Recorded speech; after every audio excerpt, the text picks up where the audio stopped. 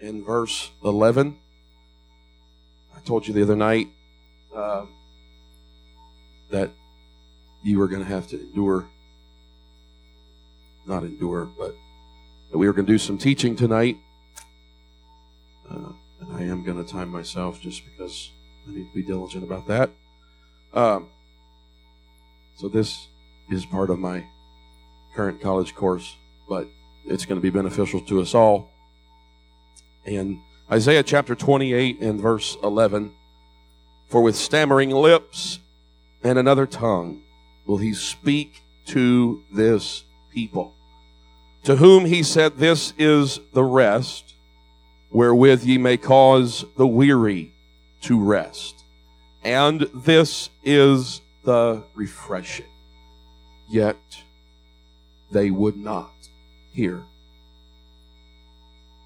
Acts chapter 2 and verse 1 says, and when the day of Pentecost was fully come, they were all with one accord in one place.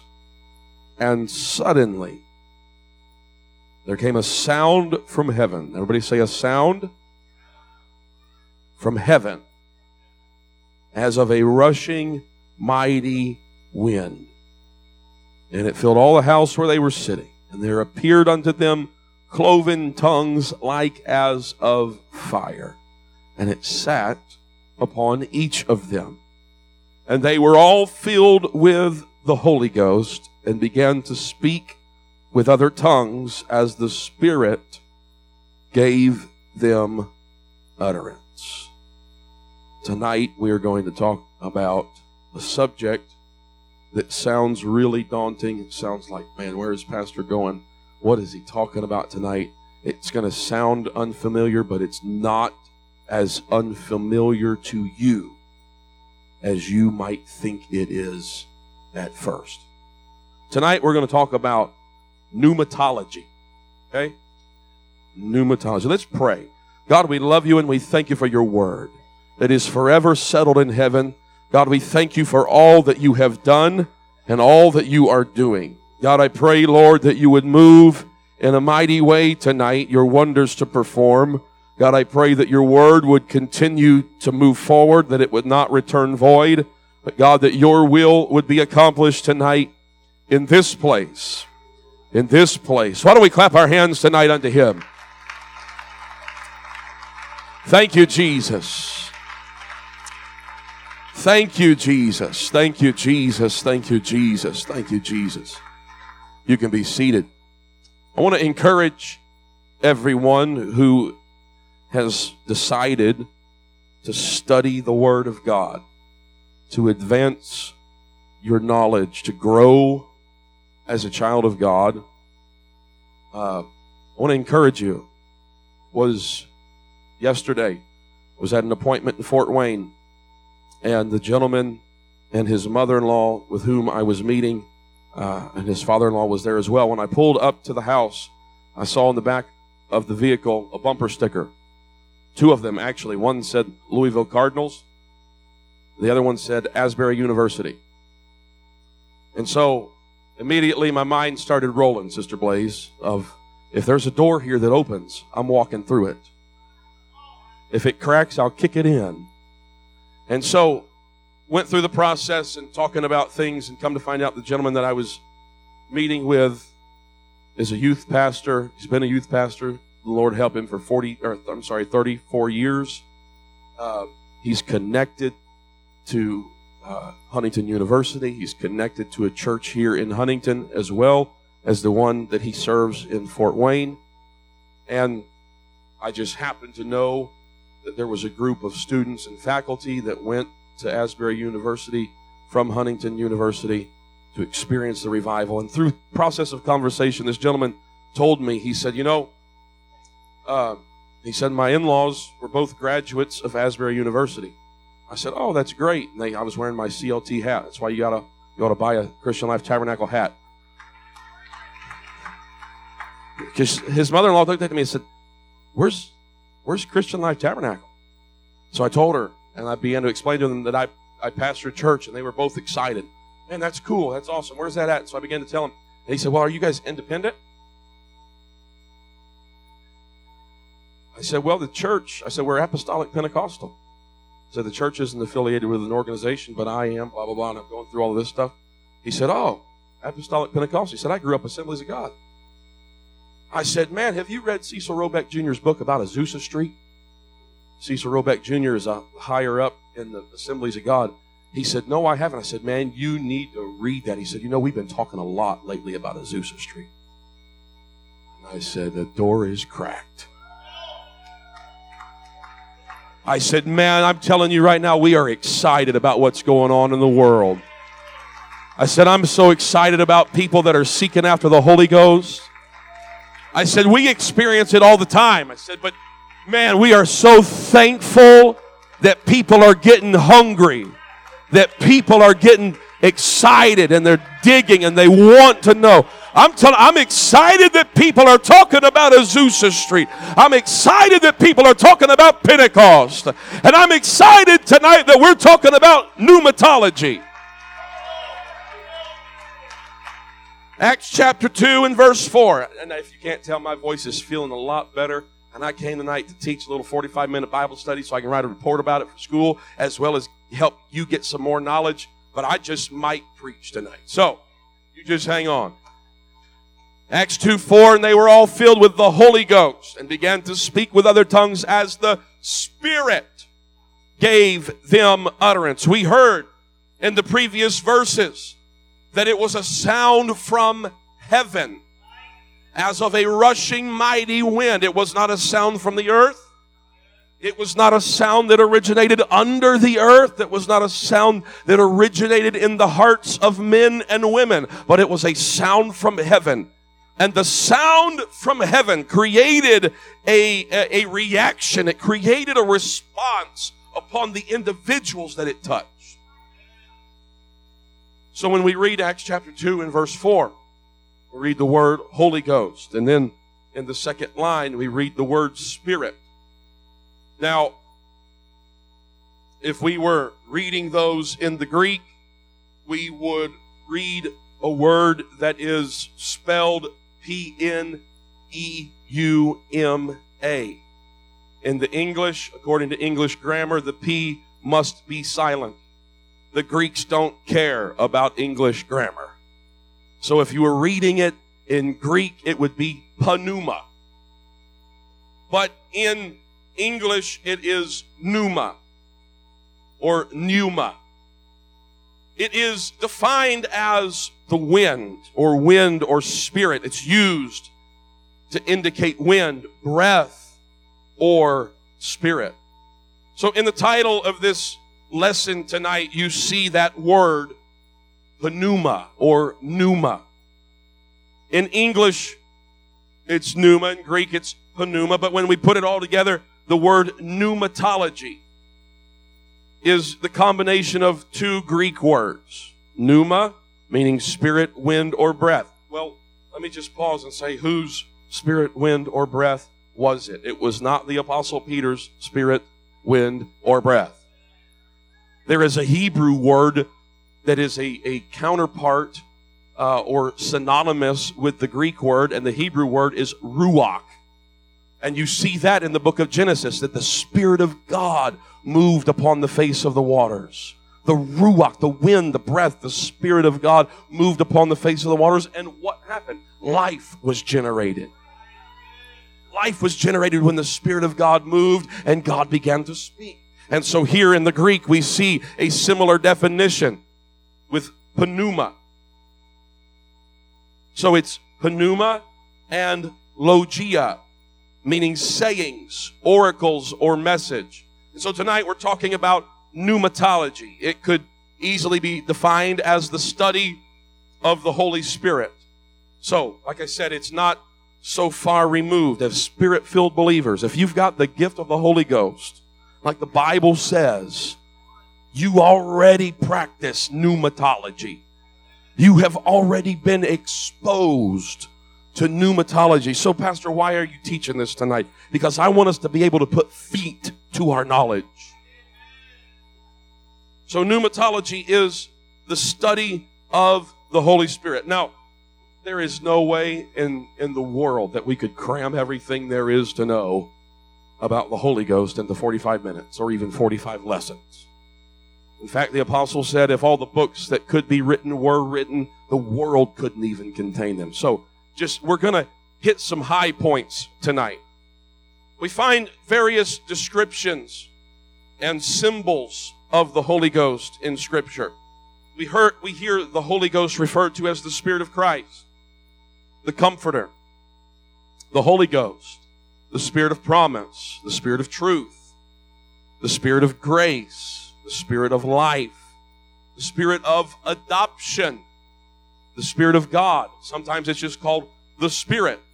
Sometimes it's referred to as that one Spirit. We see it symbolized in Scripture by fire, by wind, by water, or by a dove.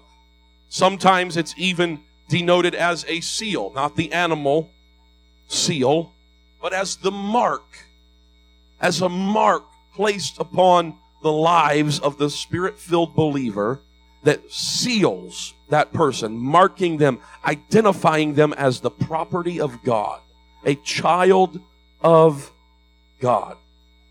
So, as we begin to talk about the Holy Ghost,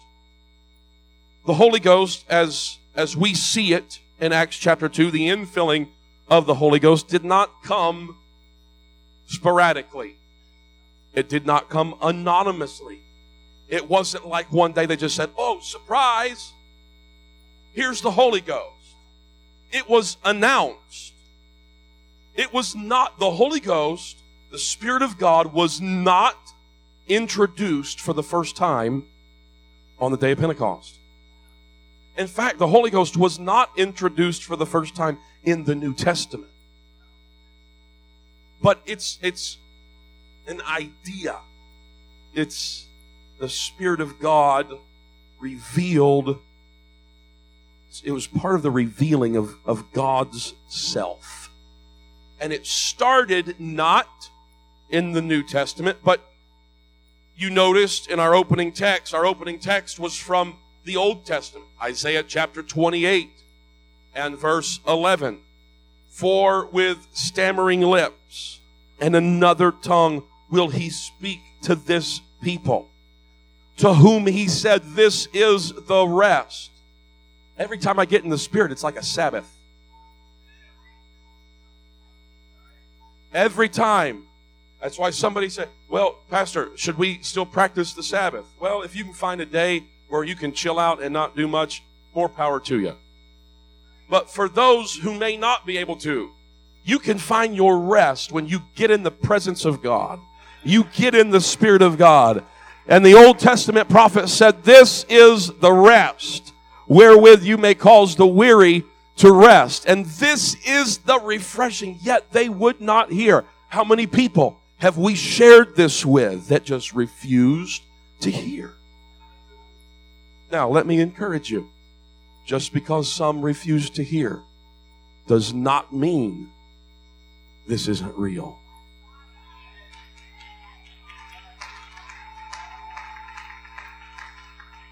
Because they close their ears, because they shut down, because they refuse, does not mean that it's not possible. Does not mean that God's not able. For hundreds of years, people have said, well, that died with the apostles. Just because they believe that doesn't mean that it's true. Obviously, how many of us in this place have been filled with the gift of the Holy Ghost? So the Holy Ghost was repeatedly prophesied of by the Old Testament prophets. Isaiah chapter 32 and verse 15. Until the Spirit be poured upon us from on high. Listen to what happens when the Spirit is poured out. And the wilderness be a fruitful field. And the fruitful field be counted for a forest. There's something that begins to happen when we begin to experience the outpouring of the Holy Ghost. Isaiah 44 in verse 3, for I will pour water upon him that is thirsty. Remember the descriptions? Water, fire, wind, a dove, a seal. I will pour water upon him that is thirsty and floods upon the dry ground. I will pour my spirit upon your seed and my blessing upon thine offspring. It's not just for me. It's for my children. It's for my home. It's for my workplace. It's for everything that I touch. I just get excited when I talk about the Holy Ghost. Ezekiel chapter 11 and verse 19. And I will give them one heart. Notice there's an exchange. You have a heart. Elsewhere in Scripture, he said, I'll pull out the heart of stone and I'll give them a heart of flesh. I'll give them one heart. And I will put a new spirit within you. Here it is. I'll take the stony heart out of their flesh. I'll give them a heart of flesh. I'll make an exchange. I'll make an exchange. Well, I just don't know if I want God meddling. Floods upon dry ground, pouring his spirit out upon the seed, and blessing upon his offspring. Why would you not want that? Why? Oftentimes we ask, hey, how many of us want to be blessed? How many of us want to be blessed? Well, blessing isn't always financial. Blessing can be financial, and we love financial blessings. Thank you, Jesus. Thank you, Jesus. Somebody said, Pastor, I bought a lottery ticket. What do I do if I win? I said, you give your tithe and offering and don't do it again. The devil's had the money long enough. Stop it. Don't do it again. We love financial blessings, but real blessings don't start with a fat bank account. Real blessings start when I enter into his presence, and then his presence enters into me. We're studying the Holy Spirit tonight. And I'm just here to tell you that you can still have it. You can still have it. It's transformative. I'm getting ahead of myself. There is a scripture. It's one of the most widely recognized prophetic utterances of the Old Testament. And it is regarding the outpouring of the Holy Ghost. It can be found in the book of Joel. And Joel spoke under the unction of the Holy Ghost's empowerment when he said, and it shall come to pass afterward that I will pour out my spirit upon all flesh. And your sons and your daughters shall prophesy.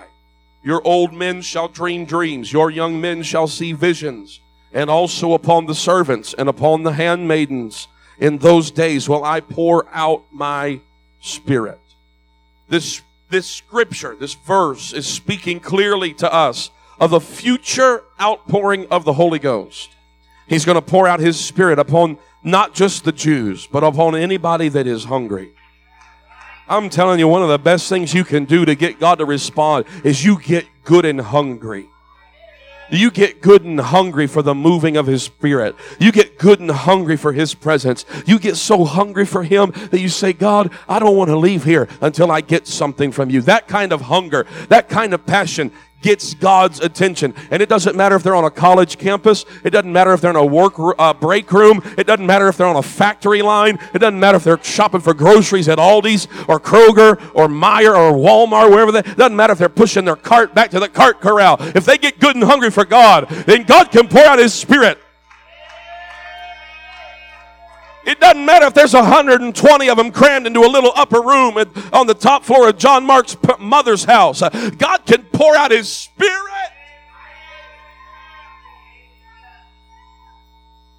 And it's a bridge. This would be the scripture that the Apostle Peter would refer to on the day of Pentecost as he's preaching. Joel said, and after this, it shall come to pass afterward. After what? After the death, the burial, and the resurrection of Christ. And Peter's preaching. He doesn't start his message at Acts chapter 2 and verse 38. He starts by preaching to them Jesus. this same Jesus that you have crucified, this same Jesus, he was God manifest in the flesh. You crucified the Lord of glory. They were pricked in their heart and said, men and brethren, what shall we do? It's the greatest question that man can ask. What must I do to be saved? Then Peter said unto them, it shall come to pass afterwards, after I get done preaching to you Jesus. He said, then Peter said unto them, repent and be baptized every one of you in the name of Jesus Christ for the remission of sins, and you shall receive the gift of the Holy Ghost.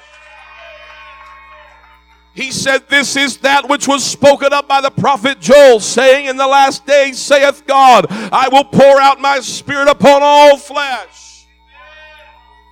God wants people to have his spirit. This scripture in the book of Joel bridges both testaments. It's a profound scripture. It speaks clearly of the future outpouring of the Holy Ghost upon the people of God. It holds prominence. It's got a position of power. It's got a position of clarity when, as we discover what bridges the testaments. Okay, this is what they did then. This is how faith, obedience, and the blood were applied to their lives here. And then now, and I got so many directions I want to go right now. Then we've got the death and the burial and the resurrection of Christ. And Joel was a bridge. What Joel preached was a bridge. And then we've got John the Baptist, who was a bridge. Now I don't know if it tickles me. It just makes me excited. I don't know what it does, but I get pumped up when I think about it, Sister Angie. That John the Baptist's father was a Levite. He was involved in the priesthood. He was involved in taking care of the house of God. Therefore, John the Baptist was a Levite. That was the Old Testament. That was the Old Covenant. In fact, Zechariah, John the Baptist's father, was in the temple performing the work of the Old Covenant when the angel came to him. And so by all accounts, John the Baptist probably should have been in the temple. But instead, he was out in the wilderness. He was still a priest. He was still of Aaron's tribe. He was still a Levite. But now we've got another bridge between the testaments. When he said, I'm not the one, but the one that comes after me. He said, I baptize you unto baptism unto repentance, but he that comes after me is mightier than I, whose shoe latches I'm not even worthy to stoop down and unloose. He will baptize you with the Holy Ghost and with fire. It's the bridge between the testaments. It's the Old Testament Levitical priesthood shouting of what's getting ready to come. Shouting that, hey, I know there's got to be a lamb for the sacrifice, and I can see the Lamb of God, and I recognize him as the Lamb of God because I'm a priesthood after the order of the Levites, and I know what has to happen, and I know that he is the one. That just gets me excited. That's a scripture. Joel 2:28-29 is a scripture that's going to be used on the day of Pentecost. John the Baptist, already skipped it, and Jesus are both quoted in the New Testament prophesying of this coming outpouring of the Holy Ghost. Matthew 3:11, John said, I indeed baptize you with water unto repentance. But he that cometh after me is mightier than I, whose shoes I'm not worthy to bear. He's going to baptize you with the Holy Ghost. John's operating under that empowerment. I'm getting ahead of myself. He's operating under the anointing of the Holy Ghost. The Bible tells us that he was filled with the Holy Ghost from his mother's womb. He's got the same anointing in a different way as the old prophets did. But he's bridging. He's bridging. He's going to baptize you with the Holy Ghost and with fire. John 7:37-39, in the last day, that great day of the Feast of Tabernacles, Jesus stood and cried, if any man thirst, let him come unto me and drink. He that believeth on me, as the scripture hath said, out of his belly shall flow rivers of living water. But this spake he of the Spirit. Now, the Feast of Tabernacles, it was a big to do. We're not teaching tonight about the Feast of Tabernacles. But if we were, then you would realize that they would carry big barrels of water and they would dump it on the brazen altar. Dumping it on the brazen altar, barrel after barrel after barrel. It symbolized hope for rain, symbolized hope for blessing, as well as hope for the last day salvation. And so Jesus is looking at these guys carrying barrels of water. And he's saying, hey, if anybody's really thirsty, I mean, looking at those barrels of water being poured out on the ground probably made people thirsty. If anybody's really thirsty, you come follow me. And I'll give you water that'll let you never thirst again. He wasn't talking about the barrels of water. Out of his belly shall flow rivers of living water. But this spake he of the Spirit, which they that believe on him should receive. Believing is not enough. We could be talking about soteriology, the study of salvation tonight. Belief is not enough, but belief leads to action. He said, those that believe on me ought to receive the Holy Ghost. They ought to receive the Holy Ghost. But the Holy Ghost was not yet given because that Jesus was not yet glorified. He said, I want to give you living water. It's going to satisfy the deepest thirst that humanity has. And that deepest thirst is salvation. It is reconciliation with God. So what is the purpose of the Holy Ghost? There are three primary functions of the Holy Ghost: service, salvation, and sanctification. Service. The Spirit enables. It empowers to do miracles. It empowers to prophesy. It empowers for transfers, the giving of signs. And in general, it validates the leaders of God's people. When we study how the Holy Ghost operated or how the Spirit of God operated in the Old Testament, it operated for empowerment. It operated for empowerment.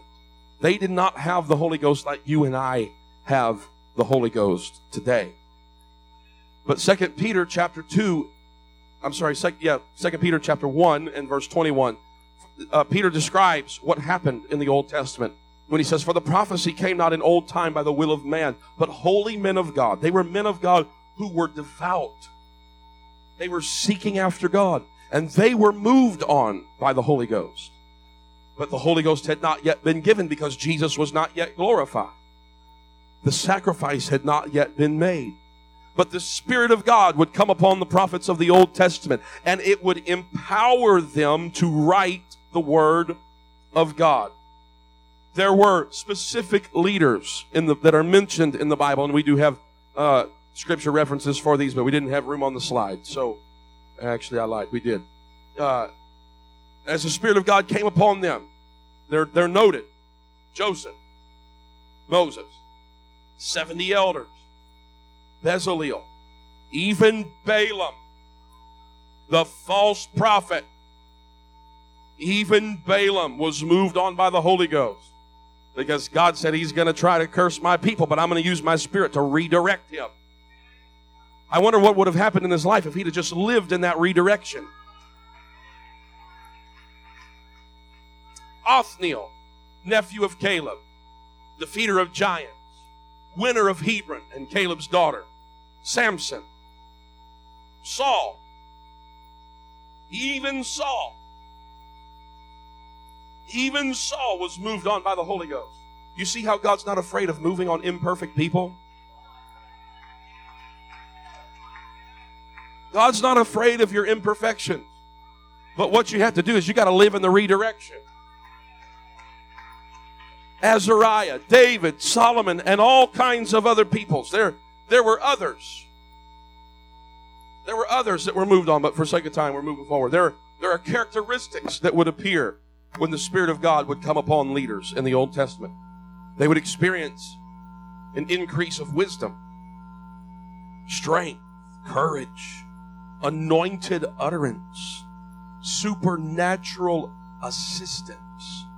Samson picked up with the gates and marched off with the gates of the city on his back because of the empowerment of the Holy Ghost.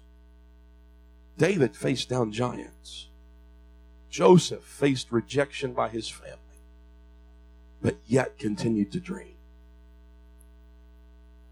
The term Holy Ghost or Holy Spirit is not used often in the Old Testament. In fact, I didn't write it down, but I believe it's only used 3 times in the Old Testament, whereas the term Holy Ghost or Holy Spirit is used 86 times in the New Testament. So when it is used in the Old Testament, it signifies God's presence on specific people for a special empowerment to do the work of God. God wants His work to move forward. In the New Testament, the Holy Ghost or Holy Spirit is used frequently, and it's still used to describe a special empowerment for the work of God. But then it takes on additional meaning that is not found in the Old Testament. That leads us to the second primary function of the Holy Ghost, and that's salvation. That is salvation.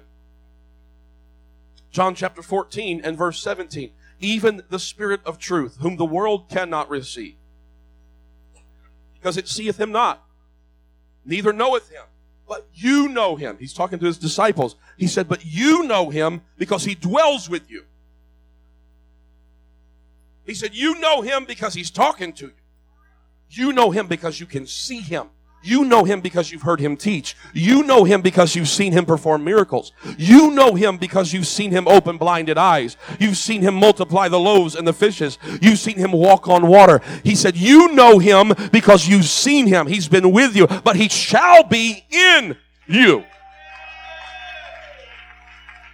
He said he shall be in you, but not like the physical form that you're seeing right now, but he will be in you. He said, I will not leave you comfortless. I will come to you. He's telling his followers, he said, hey, right now, I'm comforting you with my physical presence. I'm comforting you because I am among you. But in the future, I'm going to come to you and I'm going to comfort you by my Spirit.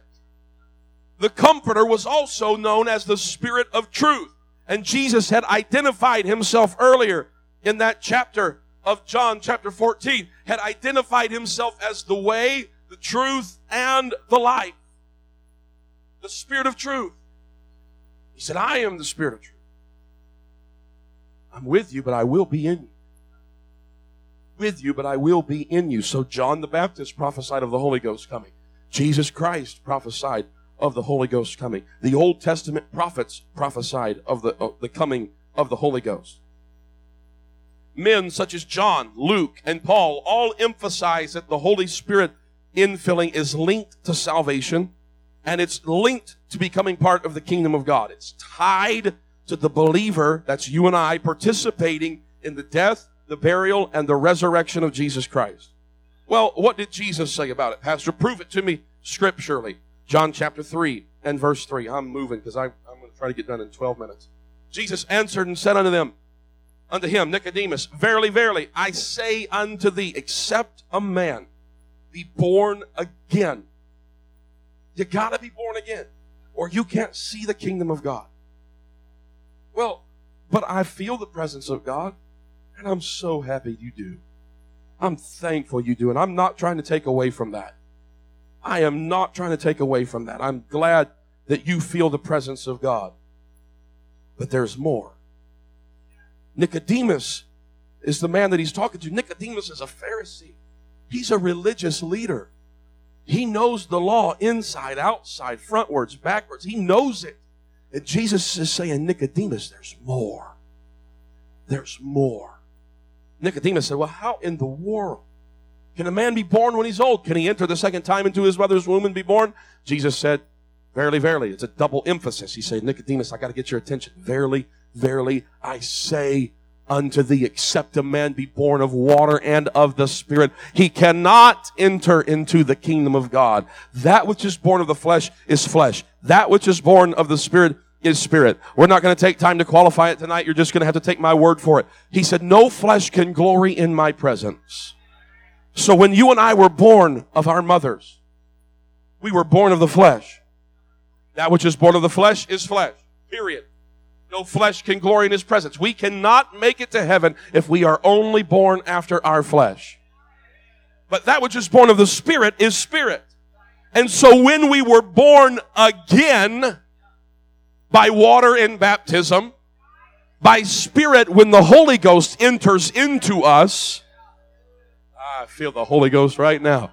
Now you and I are able to then enter the kingdom of God. Jesus is making it clear that every individual must be born of the water and of the Spirit in order to be saved. That means it's salvific. It has salvific qualities tied to salvation. We see it in the book of Acts. When they heard this, they were pricked in their heart. They said to Peter and the rest of the apostles, what shall we do? They're asking that question. What do I have to do to be saved? He said, well, you got to repent. You got to be baptized, every one of you, in the name of Jesus Christ. If you want to know more about repentance, then listen to the podcast from Sunday morning. Go in depth. Last Sunday morning. You can listen to it tonight. Repent and be baptized, every one of you, in the name of Jesus Christ for the remission of sins. It's like when you're baptized, like your sins never occurred. They are washed away, and your slate is made clean.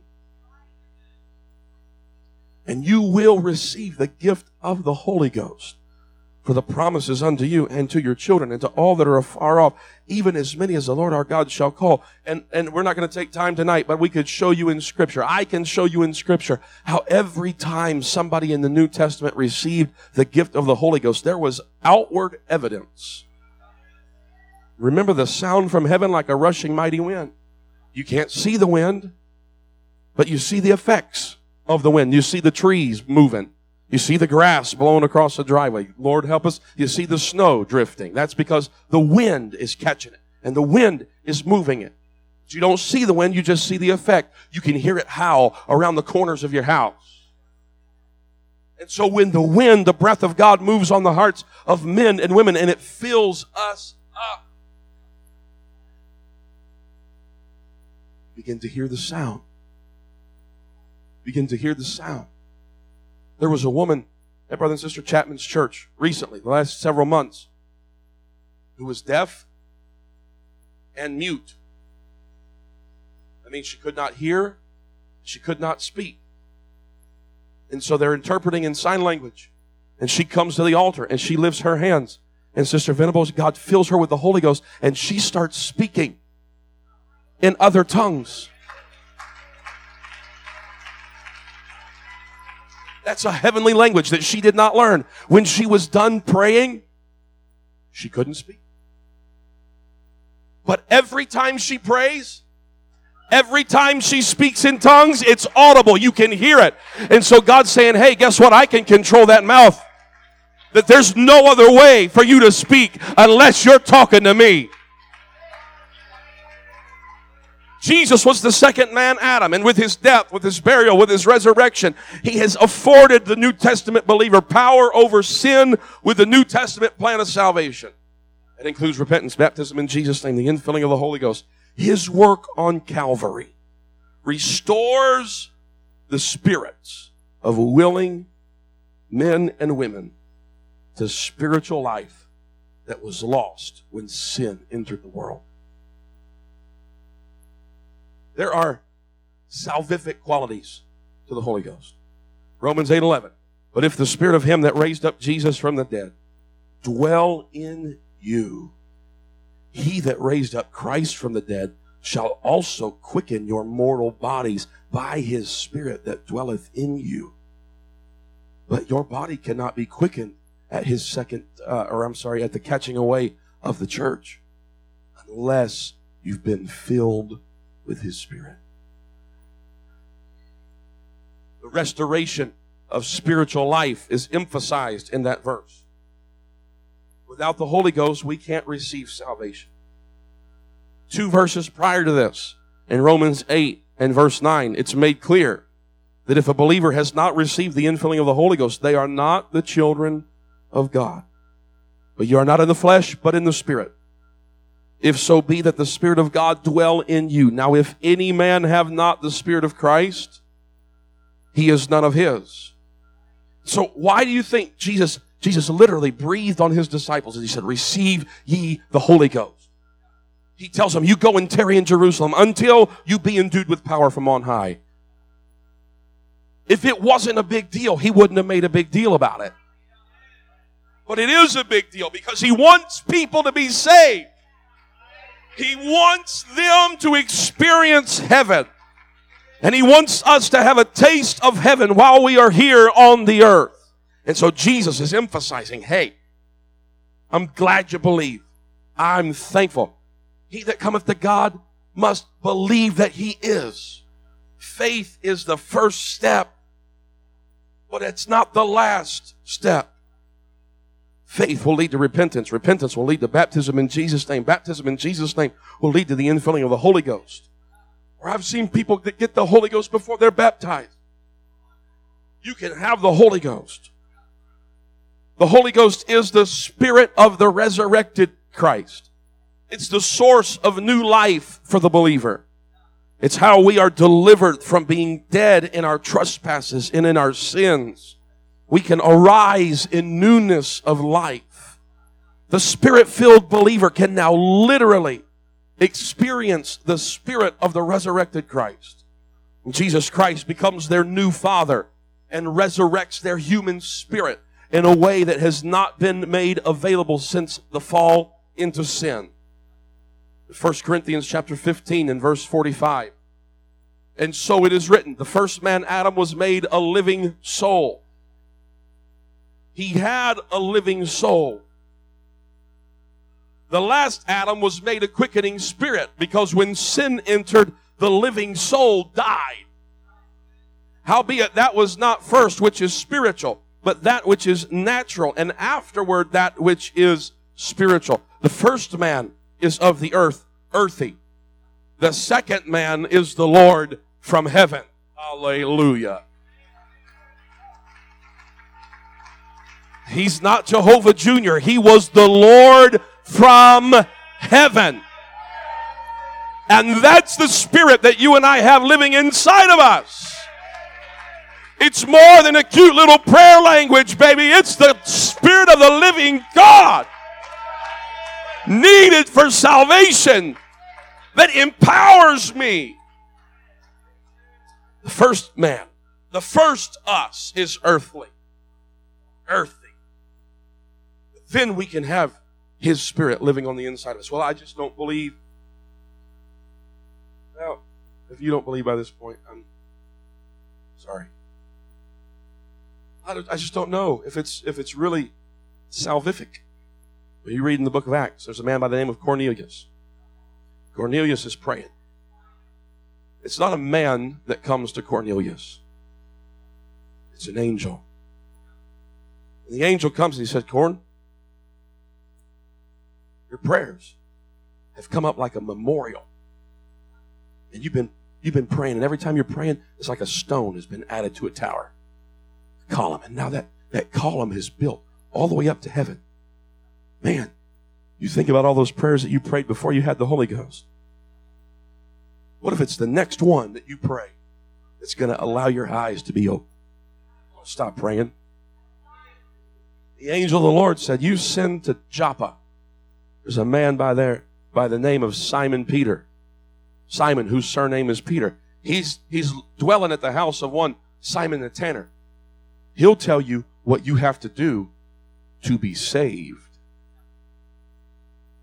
Peter preached to him Jesus Christ, the infilling of the Holy Ghost, the necessity of the infilling of the Holy Ghost, the necessity of being baptized in Jesus' name. The Jews were astonished because on the Gentiles also was poured out the Holy Ghost. But the angel said, this isn't just some added bonus. This is how you want to be saved. Or this is because you want to be saved. So I'm going to tell you how to be saved. There are accompaniments of the Holy Ghost for the New Testament believer. I told you we're just scratching the surface. With the Holy Ghost for the New Testament believer comes healing, support, encouragement.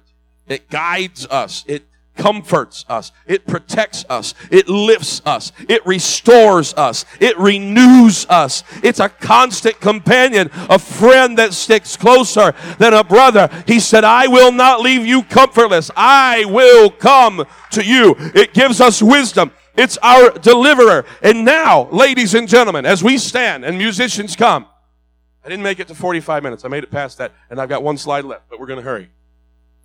Just giving myself hope. Oh, it's 44 minutes and 57 seconds. I'm talking really quick. When you listen to this podcast, you're going to have to slow it down, not speed it up.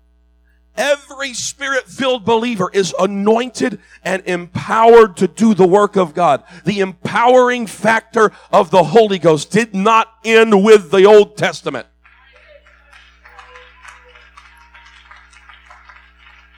Didn't end with the Old Testament. You say, well, I'm not called. You are called if you're filled with the gift of the Holy Ghost. You're empowered to do the work of God. Now every believer, every one of us, somebody say every one of us. You ought to say, me too. Now we have access to revelation. We can hear from God. And what we hear from God's always going to line up with His Word. But we get to hear from God. We get to have a personal relationship with Him. So the Holy Ghost empowers. It saves. It empowers while it saves. But then the third one, sanctification. The third primary function of the Holy Ghost in the life of the New Testament believer, that's you, that's me. It's sanctification. To sanctify is to set apart for holy uses only. For holy uses only. To dedicate to God. To make it holy. To make it sacred. We see it in the Old Testament with the holy place and the holiest of holies. It's the inner room of the Old Testament tabernacle or the Old Testament temple. It was set apart. It was off limits to that which was profane. It was off limits to that which was common. It was off limits to that which was unclean. It was off limits to that which was unsanctified. Let me go ahead and tell you, the apostle said, know ye not that your body is the temple of the Holy Ghost, whose temple you are. You have been sanctified when you've been filled with the gift of the Holy Ghost. You've been marked. You've been set apart. You've been made holy. And God wants you to be used for only that which is holy. You ought to be off limits to that which is common, that which is profane, that which is unclean, that which is unsanctified. You say, well, my righteousness is like filthy rags. Yeah, Jeremiah was only empowered by the Holy Ghost. He wasn't filled with the Holy Ghost. Your righteousness is like filthy rags, but when you've been repentant of your sins, baptized in Jesus' name, and filled with the gift of the Holy Ghost, you've been made holy.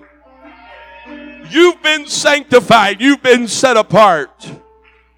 Israel was to be sanctified and holy as a result of being God's people. You can find it in Exodus 19 and verse 6.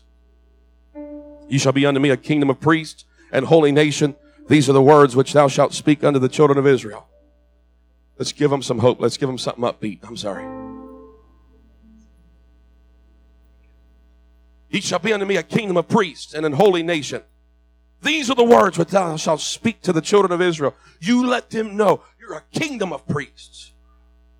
Now you and I as New Testament believers are set apart. Now we are off limits to that which is unclean. We are off limits to that which is unsanctified. We read it in 1 Peter chapter 2 and verse 9. But you are a chosen generation, a royal priesthood, and holy nation, a peculiar people, that you should show forth the praises of him who has called you out of darkness into his marvelous light, which in time past were not a people, but now you're the people of God. What's happened? You've been set apart. You hadn't obtained mercy, but now you've obtained mercy. You shall receive power after that the Holy Ghost has come upon you. You shall be witnesses unto me both in Jerusalem and in all Judea and in Samaria and unto the uttermost part of the earth. Ladies and gentlemen, tonight, as we've studied the Spirit of God, we understand that the Spirit of God equips us for service. It empowers us. It's involved in our salvation. It's involved in our sanctification. It's going to continually help us move away from the world. We're not going to be perfect overnight, but we're going to be empowered overnight. And so that means every day that I awake, every day I leave my home, every day I'm in my home, I can make a conscious decision. I'm going to move closer to God. That's sanctification. I'm moving forward because I'm part of the kingdom of priests. I'm in holy nation. I'm a peculiar treasure. I've been made to show forth His praises. The Holy Ghost wants to help us overcome the world. I wonder if we could make our way to the altar tonight. I wonder if we could ask God, God, I want you to help me be filled with the Holy Ghost again. God, if you've been given the Holy Ghost, if you've received the gift of the Holy Ghost, then you ought to pray, God, fill me again. Fill me again. Fill me again. Fill me again. I want more of you.